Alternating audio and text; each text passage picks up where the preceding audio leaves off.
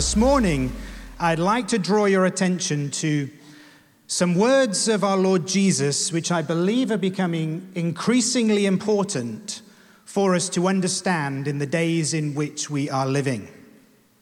These words are found here in Matthew chapter 5 in the Sermon on the Mount, and particularly in the opening section commonly referred to as the Beatitudes in verses 3 through 12.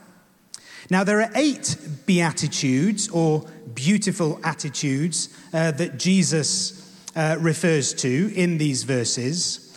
The first 7 of the Beatitudes refer to the essential character of the believer: poor in spirit, those who mourn, those who are meek, those who hunger and thirst after righteousness, those who are merciful and pure in heart, and are the peacemakers. But then we come to the 8th and final beatitude, which really deals with the response of the world to the believer. And it's this final beatitude that we're going to talk about today, dealing with what I'm sure is every one of us' favorite subject, and that is the subject of persecution. Persecution. Specifically, persecution for Christ's sake. And so our text this morning is Matthew chapter 5, verses 10 through 12. And the title of our message this morning is Persecution for Christ's Sake. Let us begin by reading these 3 verses. Matthew chapter 5, beginning in verse 10. Blessed are those who are persecuted for righteousness' sake, for theirs is the kingdom of heaven. Blessed are you when they revile and persecute you, and say all kinds of evil against you falsely for my sake. Rejoice and be exceedingly glad, for great is your reward in heaven. For so they persecuted the prophets who were before you. Our Father in heaven, we give you thanks for your word. Father, we thank you that your word is living and powerful, and that it is sharper than any two-edged sword. And we ask by your Spirit this morning that you would speak into our hearts, that by your Spirit and through your word you would change and transform our lives. May we be encouraged, strengthened, and built up, encouraged in our faith, so that we may leave this place rejoicing in your goodness and with the boldness of the Holy Spirit to proclaim your goodness to this world which is lost and without hope. So, Father, we ask your blessing upon our time this morning. Would you bless your word to each and every one of our hearts, I pray. And I ask this in Jesus' name. Amen. Now, the story is told of the well-known evangelist and preacher, John Wesley, who lived in the 1800s in England. And one day, John Wesley was riding on his horse, and he got down from his horse and he began to pray, asking the Lord to show him if his lack of persecution was due to any unconfessed sin in his life. And while he was on his knees before God, an unsaved man passing by recognized him as the preacher he really didn't like. And the man picked up a brick from the side of the road and he threw it at John Wesley. Now, the brick missed the evangelist, but John Wesley saw it as an answer to prayer. Thank God, he said, it's all right. I still have his presence. Now, in many ways, it's always seemed rather strange to me why in the world would not like a Christian. You look at the 7 Beatitudes, which we referenced a few moments ago, which give a description of the character of a Christian, and we read of somebody who is humble, someone who is meek, who is gentle, who is merciful, who is compassionate, who is loving, someone with pure motives, someone who is honest, someone who is doing their best to make peace. I mean, what's not to like about a person like that? In fact, such a person would seem like the ideal person. And so you would think that a person like this would be loved by the world, even admired by the world. And yet, the reality, as we see it in the New Testament, and indeed in the world today, is that rather than the world having love and admiration for the Christian, we often find that the opposite is true. That there is opposition, that there is even hostility. And of course, Jesus himself gives us the ultimate example of this. Jesus himself was indeed the perfect person. He exemplified all of those beatitudes perfectly. He was perfectly humble, perfectly compassionate, perfectly loving, perfectly righteous, and so on and so forth. And yet we found that the world hated him. And indeed, the world still hates him today. And so in some ways, it may seem a rather strange response for the world to hate and indeed persecute Christ and his followers. But in reality, it really isn't strange at all. And when persecution and hostility come our way, it really shouldn't surprise us. As Jesus said in John chapter 15, verses 18 through 20, if the world hates you, you know that it hated me before it hated you. If you were of the world would love its own. Yet because you are not of the world, but I chose you out of the world, therefore the world hates you. Remember the word that I said to you, a servant is not greater than his master. If they persecuted me, they will also persecute you. And so Jesus made it very clear. This would be the response of the world toward us as believers. And so when persecution comes our way, it ought not to surprise us. It's not strange. It's not abnormal. According to the Bible, it's really something that we should expect. Now, this idea of being persecuted for being a Christian can be difficult for many of us to really fully understand. And that is because for the most part in the Western world, in America, back in the UK, for the most part, during most of our lifetimes, being a Christian has been largely a culturally acceptable thing. You know, for many of us, the idea of really suffering for our faith may seem a bit far removed from our own personal experiences. But I do firmly believe it is becoming increasingly important for us as Christians living in this world today to have a thoroughly biblical perspective on the subject of persecution. Because in recent years, the tide has been turning against biblical Christianity, perhaps to a greater extent than ever before in any of our lifetimes. Today, we're seeing a change in cultural values. We're even seeing changes in the law of the land. In all of these things, we are seeing biblical truth becoming increasingly unpopular. And we've seen Christians who believe and express biblical truth suffering for their faith in ways that perhaps we haven't seen before in our nations during our lifetimes. And I have no doubt whatsoever that there are people in positions of power and authority in our nations today who, if they had their own way, would silence pulpits, would put preachers of the gospel in prison, and would make any public expression of Christian truth illegal. Now, I don't want to overstate the fact. All of that might happen one day. Indeed, it will happen one day. But for sure, we see it beginning to happen today. And here really is a great danger for the church. Because in such circumstances, in an environment in which the world is becoming increasingly hostile toward the church, there is a natural tendency for us as Christians and for the church in general, maybe not being used to opposition and hostility, maybe haven't gotten used to being culturally accepted by the world, to think that something strange must be happening to us when we find ourselves being persecuted. And the temptation then comes to think, well, you know what? Maybe we need to change our message a little bit. Maybe we need to stop talking about some of the things that the world finds unacceptable. Maybe we need to focus more upon those things which the world does find acceptable.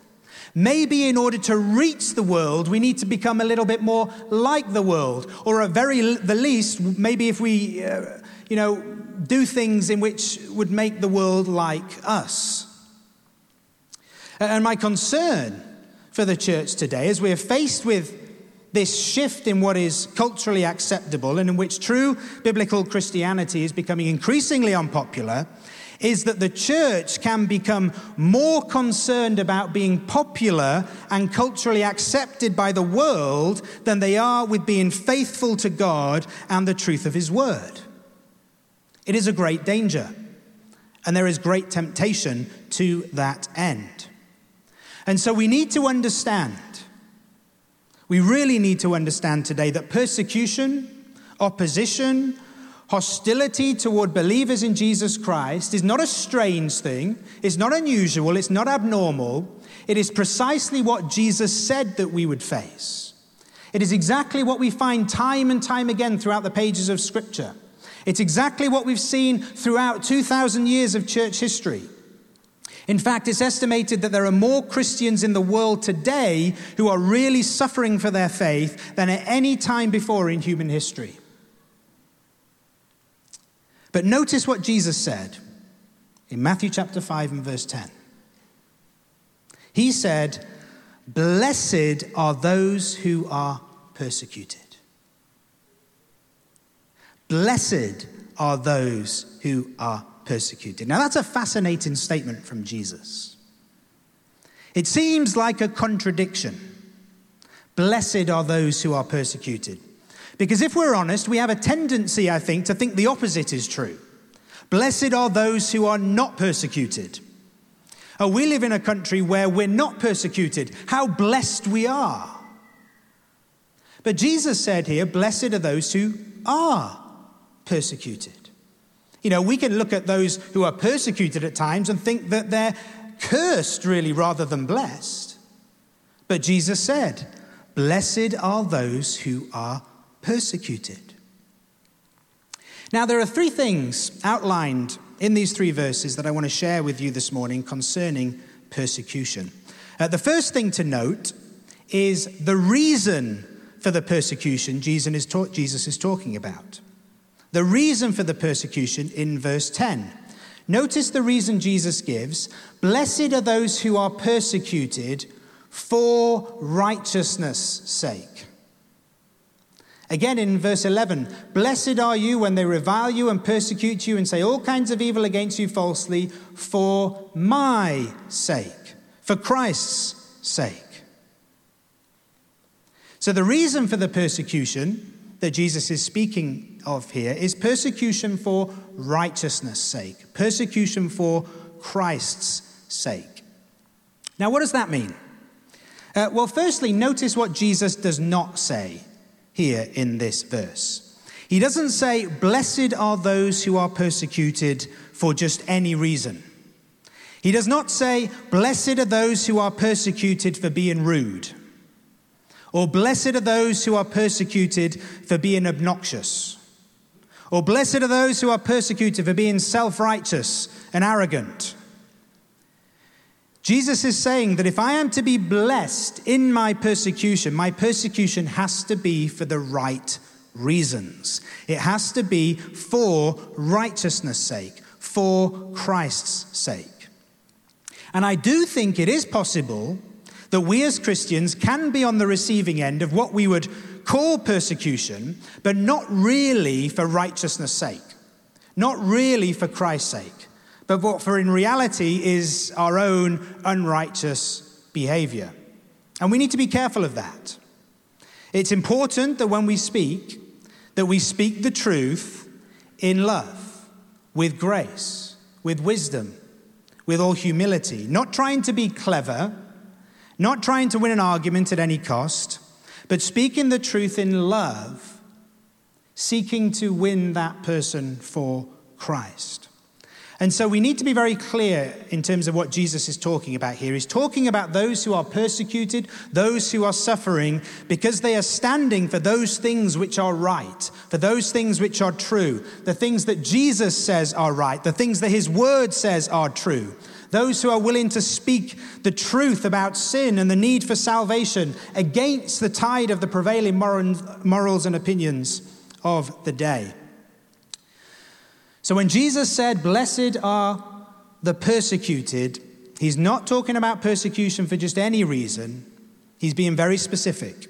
It's persecution for righteousness' sake, persecution for Christ's sake, persecution because we love Christ, because we serve Christ, because we preach Christ. And this kind of persecution is something that we see time and again throughout the pages of the New Testament. Let me give you a few examples.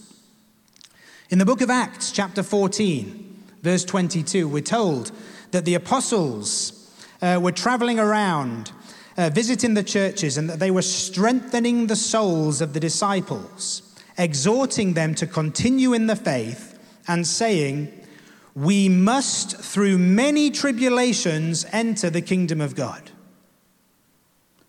You see, for the apostles, going through persecution, opposition, hostility, tribulation, that was inevitable. It was an inevitable part of the Christian life. We must, through many tribulations, enter the kingdom of God. Back in Acts chapter 4 and 5, the apostles Peter and John, they were arrested and put in prison by the religious authorities. And in Acts chapter 5, verse 40, we're told that when those authorities called for the apostles and had beaten them, they commanded that they should not speak in the name of Jesus, and they let them go. So the apostles departed from the presence of the council, and what were they doing? They were rejoicing that they were counted worthy to suffer shame for the name of Christ. They were arrested, put in prison, beaten, commanded to stop preaching the gospel. And how did they respond? Rejoicing. Rejoicing that they were counted worthy to suffer shame for his name. You see, they saw persecution for Christ's sake as a privilege. And they rejoiced. The Apostle Paul said the same thing in his letter to the Philippians in chapter 1, verse 29. He said, "For to you it has been granted on behalf of Christ, not only to believe in him, but also to suffer for his sake." Did you hear what he said? He said, "To you it has been granted to suffer for his sake." In other words, you don't have to suffer, but you get to suffer. It's a privilege. It's a privilege that's been granted to you, that you would suffer for his name's sake. All of this is summed up very well for us in 2 Timothy chapter 3 and verse 12, where the Apostle Paul said, "Yes, and all who desire to live godly in Christ Jesus will suffer persecution." That's a promise. That's a promise of God to his church. Now, I will say, 2 Timothy chapter 3, verse 12 is not the kind of verse that you would usually find on a fridge magnet, or that you would usually put on a bookmark, or that you would usually write at the bottom of a birthday card as you give it to a loved one. But the reality is, persecution and suffering for Christ's sake is really a normal part of the Christian life as it is described in the Bible. And it always has been. It always has been. Wherever and whenever Christians have taken a biblical stand against the tide of the prevailing morals and opinions of the day in order to speak the truth about sin and to preach the truth of the gospel, to see sinners saved, forgiven, and set free. Now, to take this one step further, it's probably worth pointing out why this is the case. Why is it that the world would be so hostile towards Christ and his followers? Well, John Stott said of this, he said, "Persecution is simply the clash between two irreconcilable values systems. What did he mean? Well, he means that we must understand that this issue of persecution is at its heart a spiritual issue. As Christians living here in this world, we are in a spiritual battle. And we are in a spiritual battle each and every day. And on the one hand, we have God's system of righteousness and truth working itself out through the church, through those whom Christ has saved. That God so loved the world that he gave his only begotten Son. God who desires that none should perish, but all should come to repentance. We have God's people living out God's truth unto God's glory. But then on the other hand, there is Satan. And Satan's system of unrighteousness and lies that works itself out in and through the world around us. Satan, who is trying to hinder the truth about sin and the need for salvation so that he can deceive people, deceive them all the way to hell. And these two systems, God's system of righteousness and truth and Satan's system of unrighteousness and lies, are in total opposition to one another. The two cannot be reconciled. And so conflict is inevitable. And so we need to know and we need to remember that when we are faced with opposition, with hostility, with persecution, we are in a spiritual battle. And the weapons that God has given us to use in a spiritual battle are not physical weapons, but spiritual weapons. And we need to pray.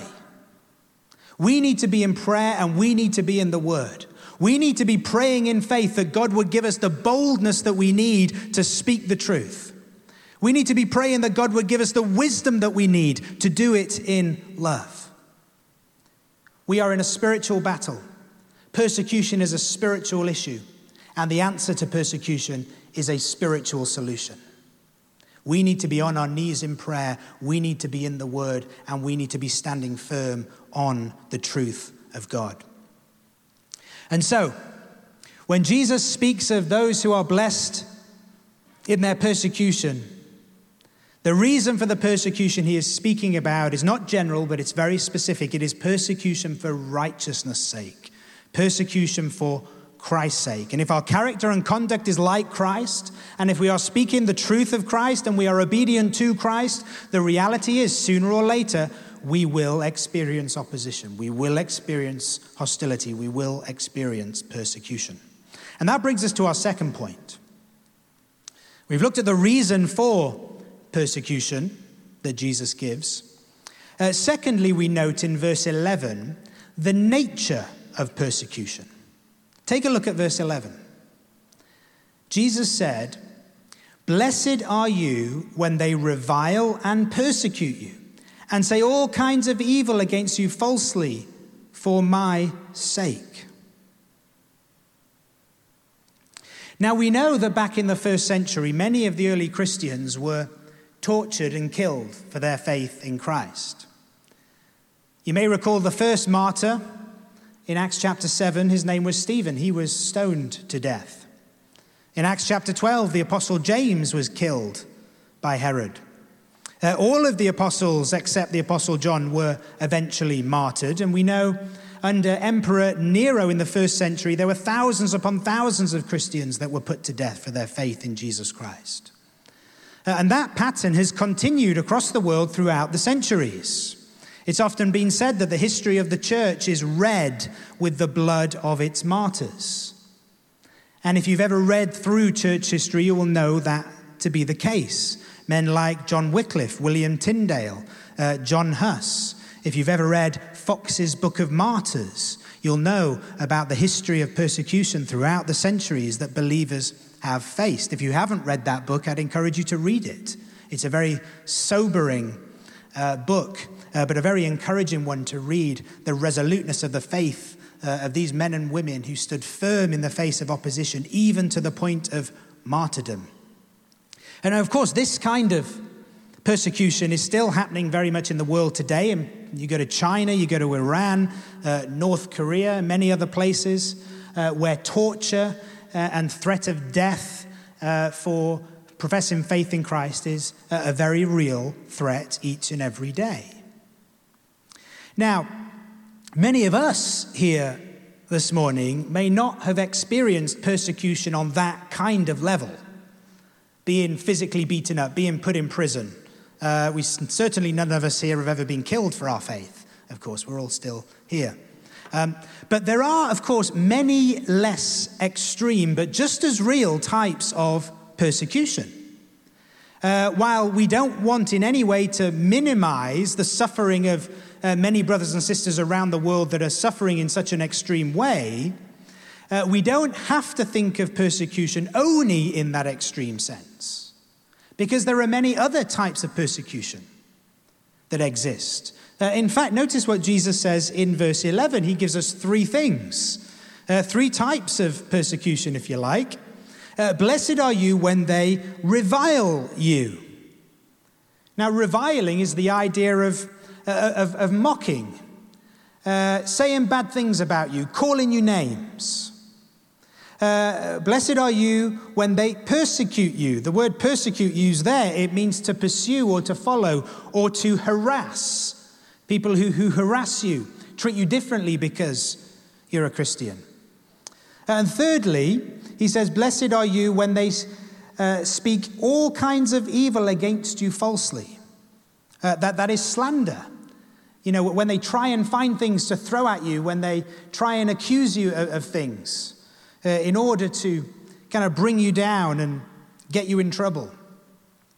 And so persecution, you know, it doesn't just have to be prison and torture and death. There are other kinds of persecution as well. Persecution that may involve having your family or friends turn against you because you're a Christian. Having your unsaved spouse mock you because you pray or read your Bible. Having your friends at school or in college laugh at you or not want to be around you because you're a Christian. Maybe discrimination at work, being passed over for promotion or being demoted or even sacked because you express biblical views and opinions. This kind of ridicule, mocking, ostracizing is not as uncommon.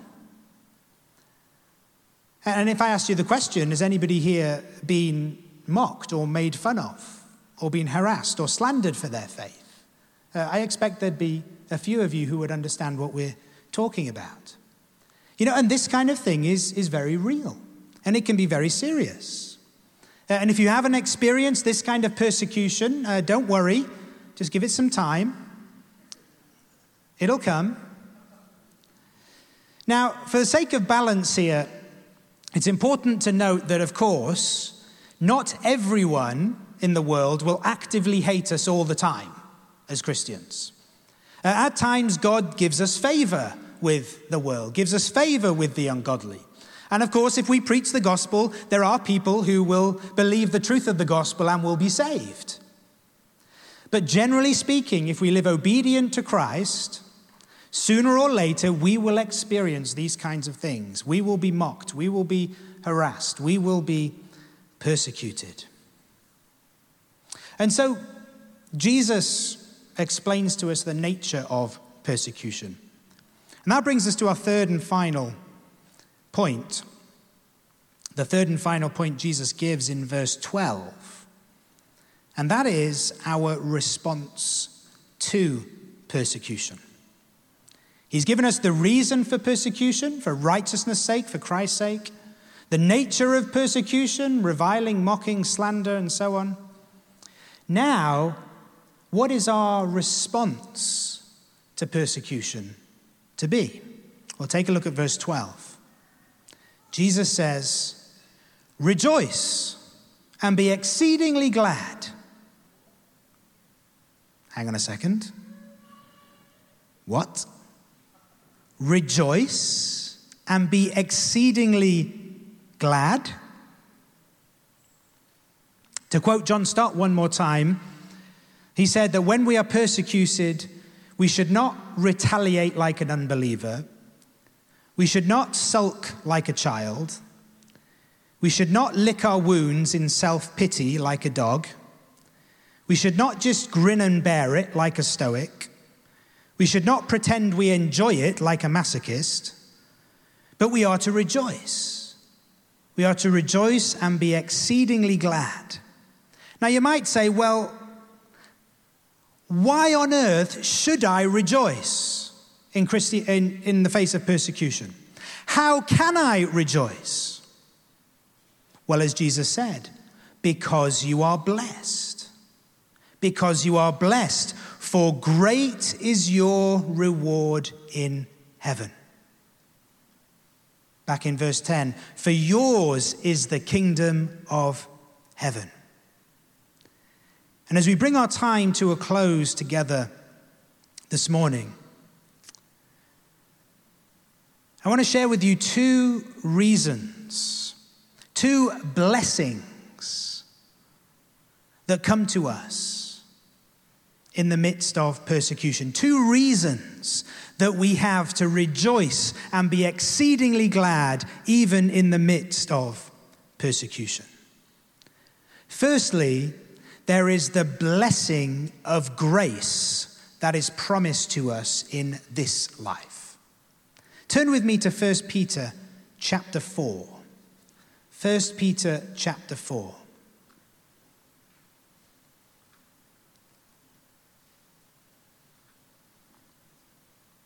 The Apostle Peter, he knew what it was to be persecuted. He suffered great persecution himself many times, and so it's no surprise that when he writes his letters, he talks a lot about persecution. And when Peter is writing about persecution, he's not just talking about persecution in theory. He's not just sitting in his sort of high, lofty tower, detached from the world, telling everybody how they ought to live. Peter lived it himself. Peter went through it himself. Peter experienced it himself. And so what Peter is telling us here under the inspiration of the Holy Spirit is what he had learned through his own persecution. What he had learned to be true in his own life. Take a look what he says, 1 Peter chapter 4, beginning in verse 12. Beloved, do not think it strange concerning the fiery trial which is to try you, as though some strange thing happened to you. But rejoice to the extent that you partake of Christ's sufferings, that when his glory is revealed, you may also be glad with exceeding joy.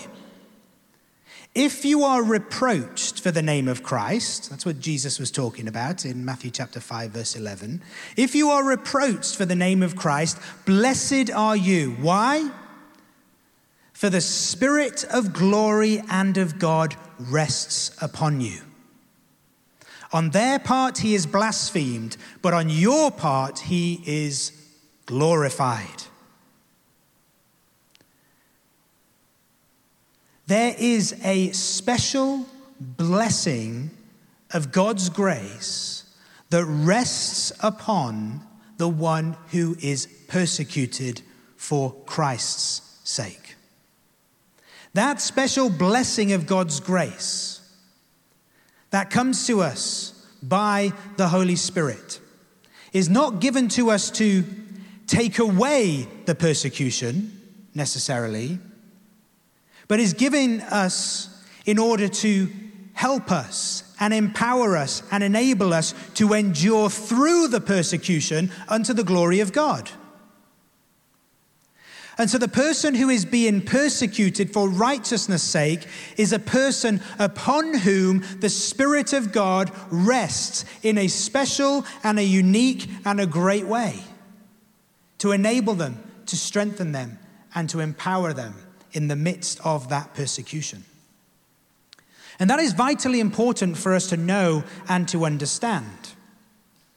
Because I don't know about you, but sometimes I read about brothers and sisters in other parts of the world, and I read about how they suffer greatly for Christ's sake, and how they're beaten up, and how their homes are broken into, and how, they're sort of, all kinds of, horrible stuff happens to them. And I think, gosh, if that was me, how would I respond in that situation?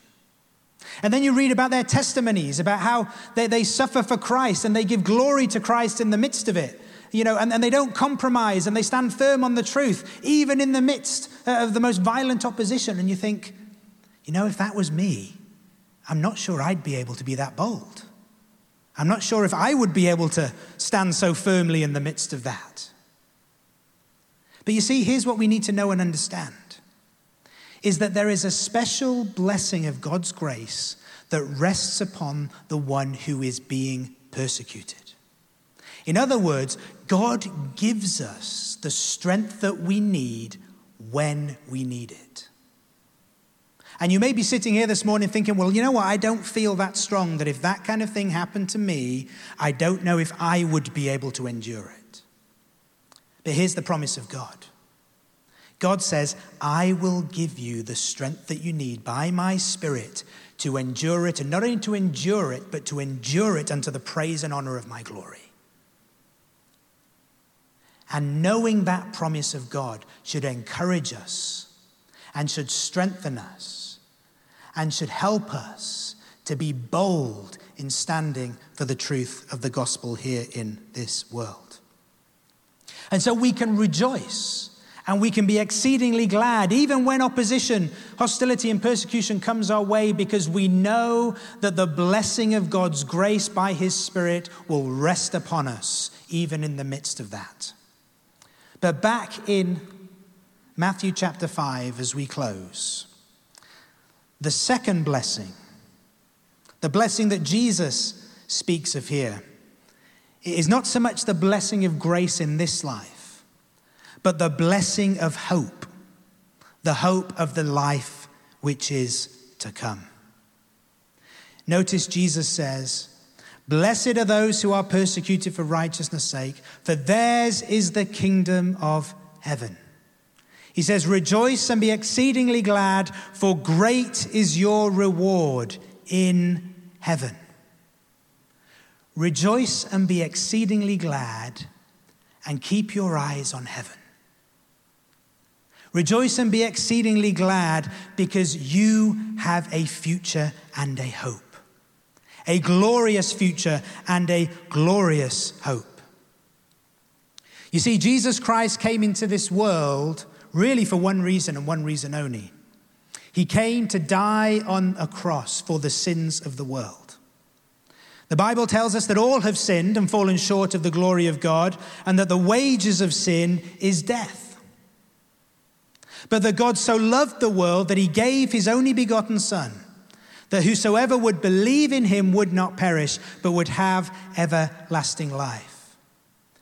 And so Jesus Christ, who was born of a virgin, God in the flesh, who came into this world, lived a perfect life, the life that we could not live on account of our sin. And he died there on the cross of Calvary, in your place and in my place, taking upon himself the penalty of your sins and mine. And how do we know that Jesus did that? How do we know that he could do that? Because in the words of the Apostle Peter on the day of Pentecost, because death could not hold him. Death could not hold him. Because on the third day, Jesus Christ rose from the dead. And when Jesus Christ rose from the dead, he not only proved that he was indeed who he said he was, God in the flesh. He proved that his sacrifice for our sins was accepted by God on our behalf. And through his death and resurrection, Jesus gained not only the victory over sin, but the victory over death and the victory over Satan and the victory over even hell itself. It was his victory that gained our salvation, and his victory that has brought us the hope, the blessed hope of eternal life. You know, a little bit earlier this morning, we sang about heaven. And it's a wonderful thing to think about. A wonderful thing to think about what it will be like when we get to heaven. Because that is our hope. That is the future that awaits us in Christ Jesus. Yes, here in this world, in Christ, we have been forgiven of all our sins. We stand justified before God. We are at peace with God. Yes, here in this world today, we have been adopted into the family of God. We are his children. He is our Father. We are together brothers and sisters in Christ. Yes, here in this life, our bodies are now the temple of the Holy Spirit in Christ. The Holy Spirit who empowers us and enables us to do all that God has called us to do, even to endure through persecution. But you know, the Holy Spirit also gives us the assurance that one day we will see Jesus. And when we see him, we will be like him, for we shall see him as he truly is. And in that day, we will be free from sin and free from pain and free from suffering and free from death, because we will be in his presence in which there is fullness of joy and pleasures forevermore. And so Jesus said, "Blessed are those who are persecuted." Why? For theirs is the kingdom of heaven. Is it any wonder that the Apostle Paul could say in Romans chapter 8, "For I consider that the sufferings of this present time are not worthy to be compared with the glory which shall be revealed in us." Father in heaven, we thank you for your word to us today, and I pray, Lord, for each of my brothers and sisters here this morning. Lord, I pray for those that may be going through persecution, whether it be at work, whether it be with friends, wherever it may be. I pray, Lord, that your Holy Spirit would empower them and strengthen them in a great and a mighty way, to enable them to endure what they are facing unto the praise and honor of your glory. Would you encourage them? Would you strengthen them? Would you bless them this day, I pray.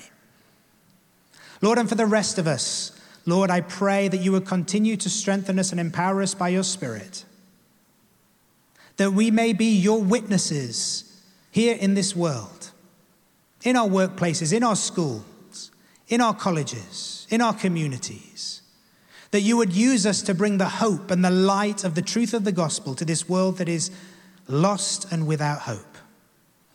And finally, Father, we thank you for the salvation that we have in Christ. We thank you for the gift of your Spirit. We thank you for your word. We thank you for your promise that you will never leave us nor forsake us. And Lord, we give you all the praise, honor, and the glory. We're so thankful. We're so blessed. We praise you. We bless your name. We thank you. In Jesus' name, amen.